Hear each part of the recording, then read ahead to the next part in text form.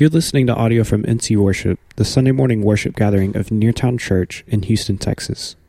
As a church, from the beginning, we've been inviting busy people to experience the peace of life of Jesus Christ. And as you begin experiencing that life, what we hope to grow is being a person that's loving. Our church is fortunate to be involved in different parts of the world and to help people not only in the city of Houston, but to the ends of the earth, to experience the love of God in real, practical kinds of ways. You know, we learn to love all through thinking carefully about how God chose to love us. And this is the Christmas story. It's the great act of God's love. So if you have a Bible, open it up to the book of Luke, chapter 1. If you don't have the Bible, raise your hand, and I'll even tell you what page number it's on. It's on page 855. Caden and Rob are going to pass them out, so just slip up your hand if you need one. Good job, buddy. Right here, Caden. Good man. All right. So Luke chapter 1 is where we begin to see the story of the birth of Jesus. Maybe you've read this. You've heard it earlier when Cindy read it to the children, but it's a story we could read over and over. Because what it does is it tells us about God's great act of love in sending His only begotten Son. So God becomes flesh in the form of this little bitty baby, which is quite incredible to think about. So Luke chapter 1, verse 26. Let's read these verses. In the 6th month, the angel Gabriel was sent from God to a city of Galilee named Nazareth, to a virgin betrothed. And betrothed means like engaged, so it's like you're engaged. It's a little different than engagement today because the commitment is like marriage, except for you're not physically at that point intimate for this day. So to a virgin betrothed to a man whose name is Joseph, of the house of David. And the virgin's name was Mary. And he came to her and said, "Greetings, O favored one, the Lord is with you." But she was greatly troubled at the saying, because an angel just talked to her. I mean, let's be honest about that. It's a kind of a strange moment in history, right? In this day, when an angel, people were terrified of the idea of an angel visiting them, which is why every time somebody was visited by an angel, it says the scripture says they were shocked. And not only is she so shocked because this angel is talking to her, but she's shocked at what she's about to hear. The angel said to her, "Do not be afraid, Mary, for you have found favor with God. And behold, you will conceive in your womb and bear a son, and you shall call his name Jesus. He will be great and will be called the Son of the Most High. And the Lord God will give to him the throne of his father David. And he will reign over the house of Jacob forever. And of his kingdom there will be no end." Mary said to the angel, "How will this be, since I am a virgin?" And the angels answered her, "The Holy Spirit will come upon you, and the power of the Most High will overshadow you. Therefore the child to be born will be called Holy, the Son of God." This is incredible news. She will give birth to the long-anticipated, the long-desired Messiah. The one that Jewish people have been talking about for several hundred years. They've been anticipating that God would send one that would deliver them, be their Savior. Now, many Jews thought that this Savior would deliver them from Roman oppression because things were very difficult for them throughout their history, and especially during this time. The Romans oppressed them in every kind of way. They were impoverished. The average Jew during this time lived below the poverty line, the bread line. They didn't even have enough money to put food on the table. So it's interesting to consider this, that when God became flesh, He became flesh in really dire circumstances. I mean, this is a beautiful story, but we cannot miss the fact that there's a lot about when Jesus was born that's ugly, that's terrible, that's difficult, that's hard to hear. I mean, Mary and Joseph, just a short time later, are going to have to travel, with Mary being pregnant, travel from from Nazareth to Bethlehem, because the Roman Emperor Augustus wanted to reorganize this part of his kingdom. And the reason he wanted to reorganize it, he wanted to count people so he could more heavily tax them. I mean, it was a very hard time to live and to survive. And now they're going to reorganize and they're going to gain even more control over them. There's going to be more taxes. And so this is why Mary and Joseph ended up in Bethlehem. It's interesting to think also that the very first people that were not Mary and Joseph to be visited in a special kind of a way by an angel to hear about the birth of Jesus were the shepherds. It's really curious that God would choose to bring the shepherds along. You know, shepherds in this day were kind of a rough lot. I mean, they were not liked by most people. They certainly didn't attend worship at the temple. I mean, they were out kind of doing their own thing. They were somewhat despised as cultural outsiders, the shepherds were. But God saw fit to send an angel to the shepherds and say, hey, there's going to be a baby born and you need to know about it. You need to visit him. And you know that whenever Mary and Joseph made their way to Bethlehem, Bethlehem had swelled. The population had swelled because people were going to their hometown for this census. So there wasn't a place, it was difficult for them to find a place to stay. Now, there's lots of opinion about what actually happened and where they actually stayed. Some we have in our minds that, the innkeeper was like, there's no place for you in the inn, and they're kind of out on the streets wandering, and they stumble into this old, crusty barn, and she's delivering right next to this, this cow or whatever. And maybe that was it. But more likely, they had found a cave, which is a place where people had used to keep their animals. And needless to say, it wasn't the most beautiful, hospitable environment. It was very different than when my wife gave birth to our 4 children, right? And maybe for those of you that are mothers, you would consider, what would it be like to give birth in a cave with animals all around? I mean, can you imagine the smell? So when God became flesh, it was not a pretty environment. The circumstances were not beautiful at all. And some of the first people to think about this baby wanted to kill him. Herod, who was a king of the Jews, he was underneath the Roman emperor's power, but the Jews kind of governed themselves based on the rules that the Romans gave them. So they had this room. So Herod was the king of the Jews. He did some good things for the Jews, but he was threatened. He had heard that there was going to be this baby born who'd become a king. And whether or not he really believed it in the way that the Old Testament prophets spoke of it, we're not sure of. But we do know this. He knew that if this baby would actually grow up to be a king, his position was in trouble. So what did he try to do? He sent... Well, the Magi came to him saying, hey, the baby's been born. And he said, hey, go tell me where this baby is because I want to visit him too. And he wanted to kill the baby. When Jesus was born, it was in a really dirty, broken, difficult world, just like the world we live in, right?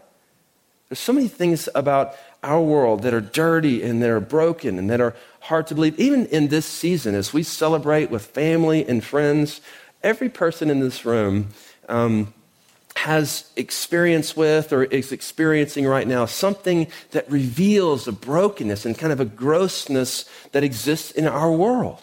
Some of you are struggling because something's happening to you or happened to you that's been difficult for you. Or maybe you see the brokenness. One thing that happened to me this week, which as I tell it, it won't maybe be particularly significant for you, but just God used it in the moment. As I was, our church, you all, collected some items that we took and presented to the teachers at Gregory Lincoln Elementary School, which is one of the elementaries in the Neartown area. And what's unique about this particular elementary is it's really, if you could think in like suburban, urban, and inner city, it's really an inner city elementary. Most of the children are underserved, underprivileged. In fact, the majority of the children that go to that school are considered homeless. They live in Salvation Army, a Star of Hope. They live in some sort of motel that's, not a nice place to live, or, it's a rough kind of a place. So anyway, so we met with the principal a few months ago. And we began talking to him, and one of the things that he said that was a part of his vision was he wanted to really empower his teachers. And so we thought, hey, what better way than just give them a little encouragement? So you all, and specifically some of the ladies of the church, got together, put together these little gift bags, and then I did not actually take them over. One of the residents took them over there. Well, the principal called me, and he said, I want you to come to a meeting we're having It's going to be a community leaders meeting. And so that's one of the things I didn't do any of the work, but yet I get to go to the meeting and take the credit for it. And so I go to this community leaders meeting, and I'm sitting in the front row.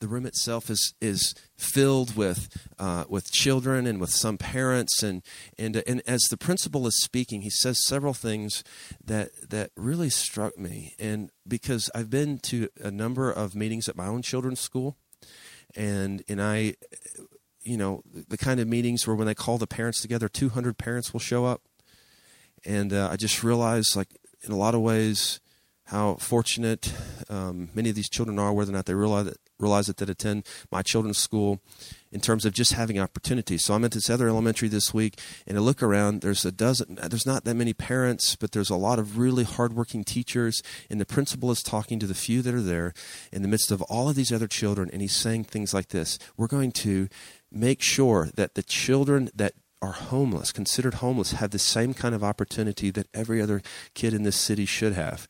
Because if they don't have the opportunity, then they're going to end up where some in their family have ended up, in prison or on the streets or all this kind of stuff. And I'm sitting there in my mind, I'm thinking, I am 3 miles from my own home,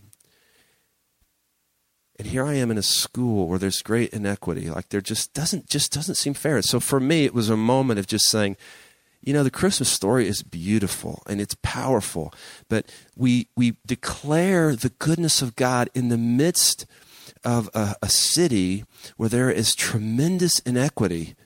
And although we want to celebrate and rejoice and laugh and be happy at all the good, and we cannot dwell on the bad, we cannot ignore the fact that just like Jesus and his birth became a message in a time that things were very broken, we declare Jesus and his birth as a message in a time that's very broken. And let me tell you something. I think the fact that God became flesh in the form of a man in this circumstance says a lot about how our message should go forth in the way that it should go forth. So we can't ignore the brokenness that exists out there this holiday season. We must enter into it. We really must. Things like supporting teachers at a local elementary when those teachers are teaching children, most of whom have parents or don't even live with their parents. They live with an aunt because one or both of their parents is in prison or strung out on drugs. That has to become normal for us as a church. That's how we'll celebrate the Christmas story year round. Not only that, there are other things, and you can think of other ways that our story can go forth and recognizing the brokenness that exists. It's amazing, again, that God chose to be born among the poor in the hardest of conditions. It tells us, reveals to us that God cares deeply for the poor and the destitute, and that he identifies himself with the struggling, the outcast. And it's a beautiful, really sobering part of this Christmas story, that Jesus entered into our poverty so we would no longer be poor. Now, there are some out there, some will stand in pulpits or on the stage in front of churches today that will take this to mean that you should never be financially poor. Well, that's not a reality. I mean, Paul was poor. Jesus was poor. He didn't have a place to lay his own head, is what he said, But to think about the idea that Jesus entered our poverty so we can no longer be poor reminds me of Philippians chapter 2, where it says, though Jesus was God, this is talking about the incarnation, when God became flesh in the form of this little baby, he did not think of equality with God the Father as something to cling to. Instead, he gave up his divine privileges. He took the humble position of a slave and was born as a human being. What a beautiful part of the Christmas story that compels us to love all.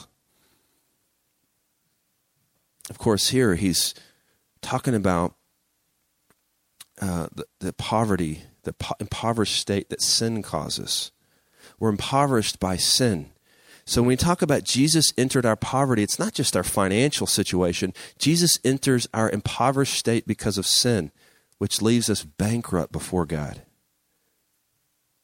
Because Jesus came, we no longer have to be poor. A book that I've been reading as a part of preparing for these sermons is written by a guy named Rick McKinley. Chris Say, who has Ecclesia Church over here, is a part of this early days of the Advent conspiracy and doing a wonderful work. There's this part in there which is really good. I'll read it to you. It says, "The priceless gift of restored relationship with God and others is now offered to those who could never afford it. The outrageous wealth of his righteousness is credited to those who don't deserve it." So let me ask you the question, can this message change the world? I said that in the very beginning as we started Advent together. I said that this message changed the world, and it can change the world. Let me ask you, do you think that this message can change the world today? I hope so. I really do. Because I believe deeply from God's word that this message of God becoming flesh in really dire circumstances and difficult circumstances, and bringing hope in really hopeless places, bringing light in dark places, is the message that will change the world. So for those of you that are here that you're not yet believers, maybe you recognize your impoverished spiritual state. You should hear the words of Paul in 2 Corinthians 8. "For you know the grace of our Lord Jesus Christ, that though he was rich, yet for your sake he became poor, so that you, by his poverty, might become rich." This isn't talking about this financial situation.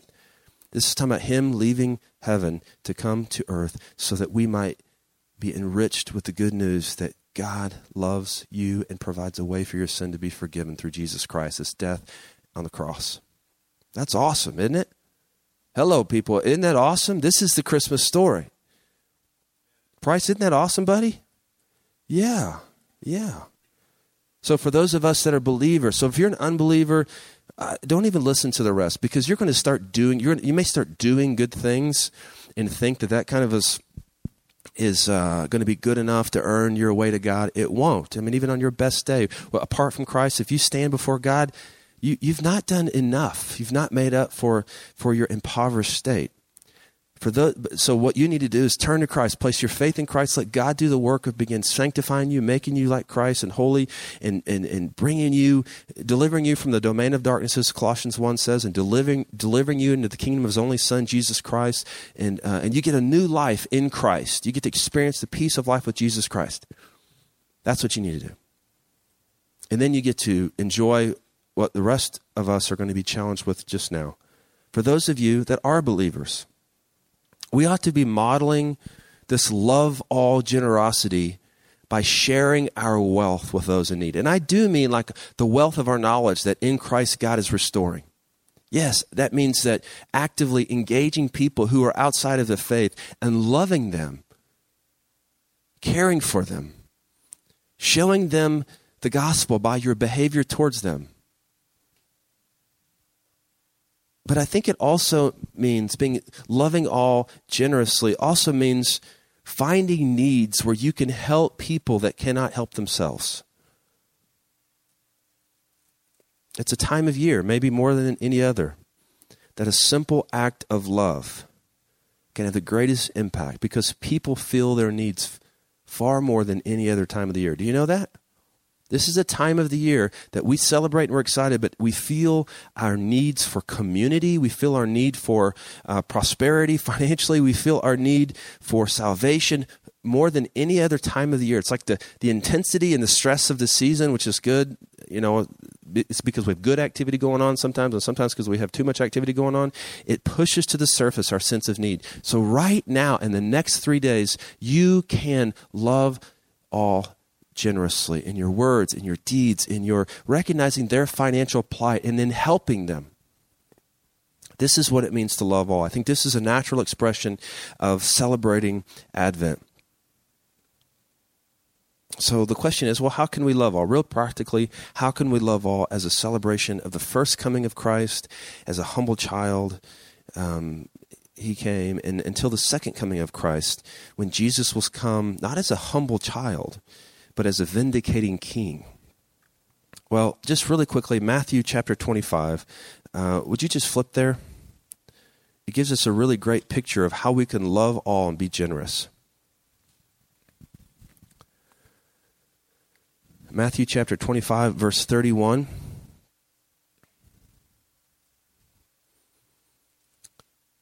talking about the judgment whenever Jesus does return as vindicating king.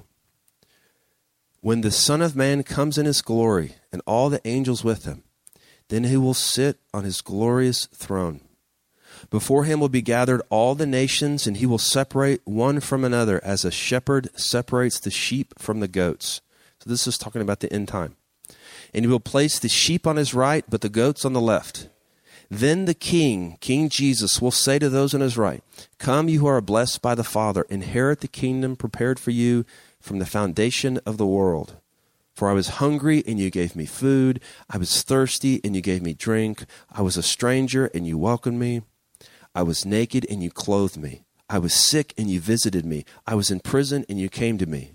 Then the righteous will answer him and say, you will say to him, "Lord, when did we see you hungry and feed you, or thirsty and give you drink? And when did we see you as a stranger and welcome you, or naked and clothe you? And when did we see you sick or in prison and visit you?" And King Jesus will answer, "Truly I say to you, as you did it to one of the least of these of my brothers, you did it to me." That's a really powerful idea. This is how we love all. Really simple acts of love. Giving someone something to eat or drink. And certainly this means finding needs around us of someone that doesn't even have food for the day.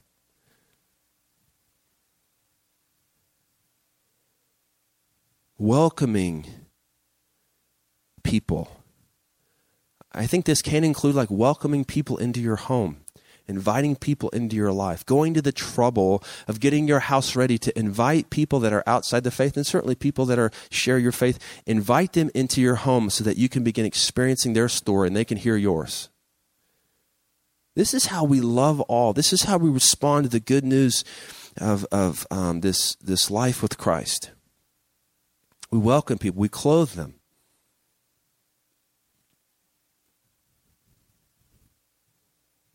Do you know, I'm going to misquote this, but so forgive me, it just comes to mind. You know the average age of homelessness in this city is something like, what is it, like 13?